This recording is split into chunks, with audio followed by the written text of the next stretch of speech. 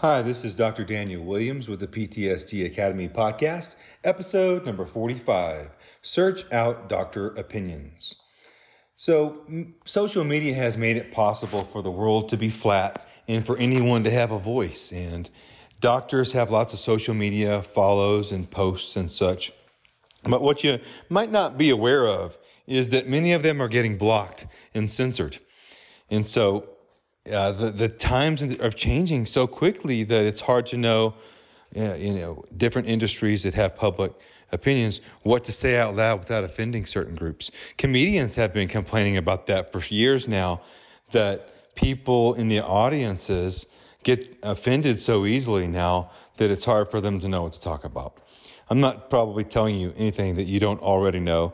What I am saying is that there are a few things that you can look for when you're doing some online searches for doctors' opinions. One is to make sure you're on an uncensored channel. You're listening to me right now on a censored channel, okay? Which means that if I said certain things, I would be banned or blocked immediately. And if that happens, as I'm podcasting almost daily, if you don't hear from me in a week, you need to also search me out, ptsdacademy.com. I have a long list, about 17 different social media platforms that I'm a part of, and I've made that really easy to find on my podcast page. Okay? Anyway, I've been doing a lot of work there, but what I want to look for in a doctor that is supposed to help me with my PTSD is, number one, how long has it been since they've been out of school? Okay? Because I've been out of school only about 6.5 years. But I did write my first book on PTSD as a senior. So I was ahead of it because I was already a veteran of the Army and went into psychiatry on purpose to study PTSD with the military application.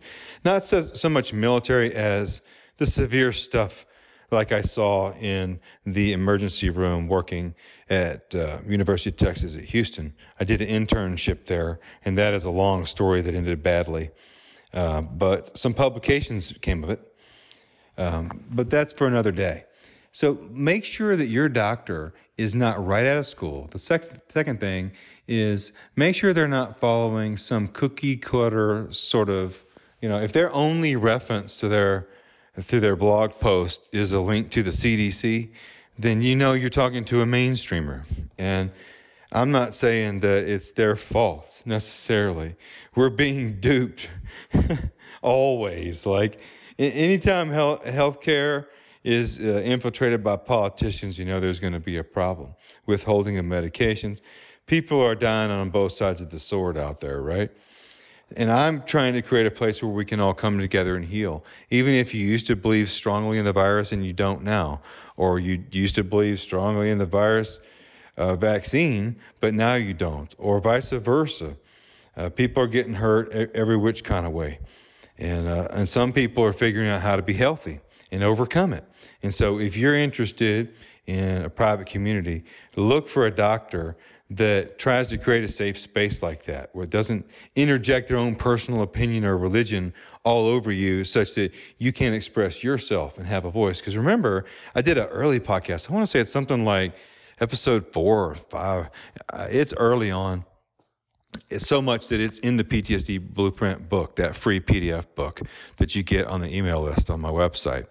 It's that early on where I talked about PTSD, particularly around children and some of the early statistics. I had to do the math myself to learn that 87% of PTSD in the United States comes from civilians, though the media has needed to portray PTSD as hopeless and only a problem with the most severe PTSD veterans. It's truly not true that veterans have the only high PTSD rate.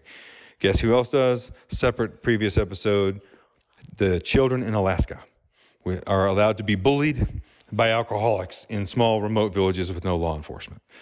So when you have barbarism, which is one form of democracy, you're going to get super high PTSD rates.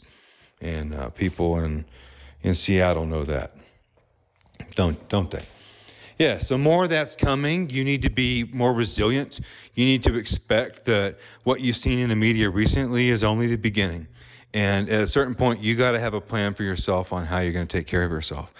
Now that you know, if you didn't before, your doctors, maybe even your own doctor at their own practice, you could have a doctor you like for years. They could have had their social media account blocked in recent weeks, and you wouldn't know about it if you hadn't been to talk to them. So the full news story is no longer going to come to you anymore. We are past the information age, and it's all edited information now. So it's very difficult to find out what's really going on. So I have some banned sources on my list for those conspiracy theorists that are finding out much of what they feared was not bad enough. So interpret that how you want. I just want to give you the original source. I want to focus on building a community to help us in our time of crisis and grief that's coming. And so if you're interested in that kind of thing, definitely check out PTSD Academy. If you want to check the free course, or just leave me a voice recording on the website itself, whether you're on your phone or not, ptsdacademy.com. There's a little button that hovers over the top of the screen, and it says record your voice for a podcast question. So if you just want a voicemail for me, or if you want to agree to have your question read aloud on the podcast, that's an easy way to get in touch with me. All voices welcome, of course, no trauma stories. So that's about it.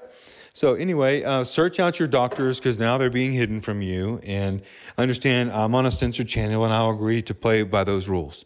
That you are listening through the platform of your choice. It is a censored platform, and it's a censored platform. That's why you're using it. So you want censored content, you're going to get it. The PTSD Academy community is uncensored content. And unfortunately, my private community is the only place you're going to get my full opinion. And at the current moment, I am a Major Lieutenant Colonel, Texas Army National Guard. Signing off.